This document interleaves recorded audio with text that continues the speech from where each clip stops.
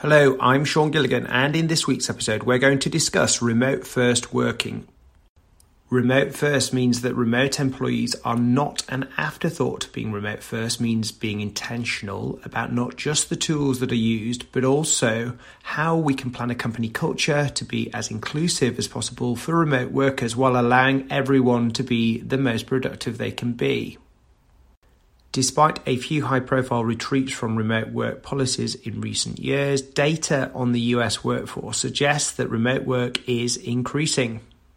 So here are a few ideas on how you can have a remote culture. Firstly, you've got to understand the value of remote working and create or redefine your company values to cater for this.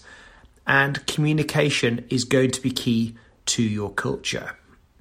It's important to welcome new employees in front of the entire team and encourage an environment of open communication and feedback. You've also got to set expectations on communication methods. Concerns that a lot of companies have in going remote first include those around company culture and a lack of communication that can occur. So this is a key issue that you're going to have to tackle if you're going to win the hearts and minds of company executives in going remote. By keeping your team communication channels clear and open, you'll be able to promote transparency while actually enabling the team communication that organizations so desperately need.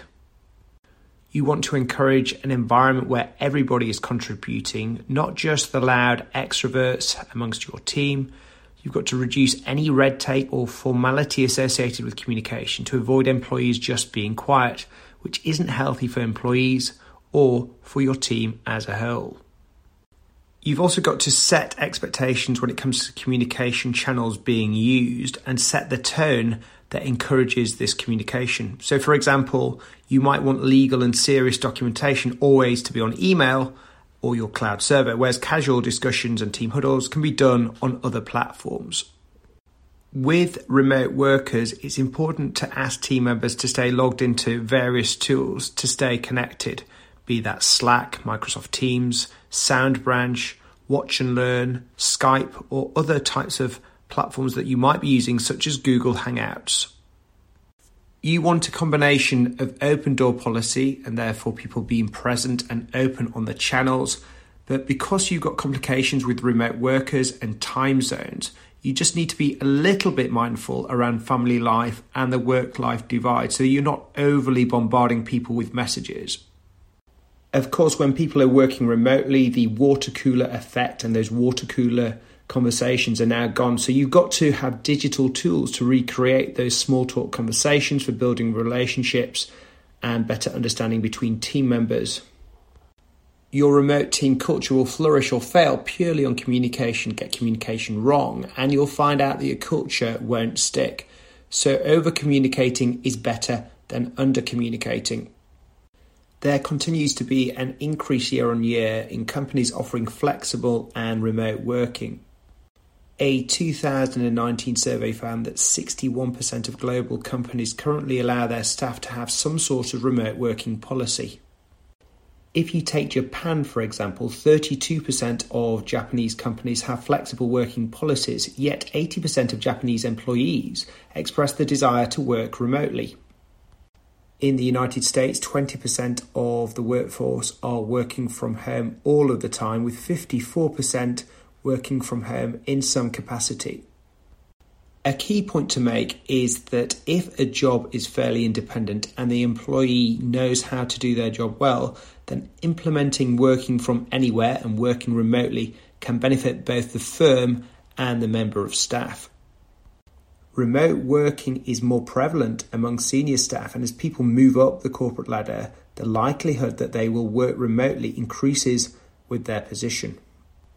And for people doing remote work, there are many benefits, such as you can save money on travel, you avoid the stress of the commute into the office, you've got time to exercise and enjoy hobbies, and some people do firmly believe that working anywhere can be more productive. And remote workers are more productive overall. They take fewer breaks and have fewer sick days. So the opportunity or the challenge, I guess, is for firms to embrace this fluid approach to working from home and understanding that perhaps they can't define when and where a person will be their most productive.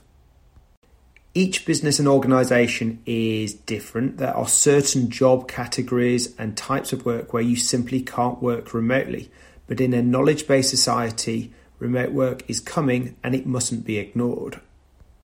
If I shine a light on myself and my company Web Anywhere, I'd say the approach is somewhat a hybrid, with about 20% of the workforce working from home offices and 80% attending the traditional office with some flexibility. Over time, though, I think remote working will increase. And if I look at the 20% of my workforce that do work remotely full-time, people are dotted around in Paraguay, Minneapolis, Chartres, Bakewell, London, all over the shop. And these are talented people that perhaps I wouldn't have recruited and retained had I not gone remote.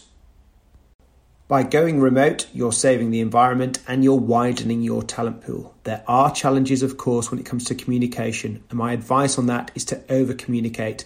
And from time to time, you've got to get together face-to-face in the traditional office to keep those relationships fostered and alive. In terms of managing remote workers, some remote workers feel isolated by working alone, while others feel liberated. People learn a lot from context, and the less time they spend in the office, the less context workers will have about managers' expectations. And if you're a remote worker and you practice remote working, remember to log off. It's quite easy to forget that you have a life outside work and to keep working.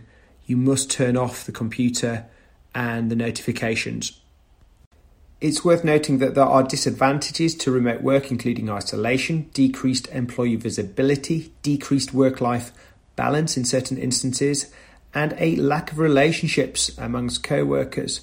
Some members of staff also find the distractions of working from home just far too much. Thank you for listening to this episode on Remote First Working. I've been Sean Gilligan, and if you've enjoyed it, do subscribe, share on social media, and until next time, bye for now.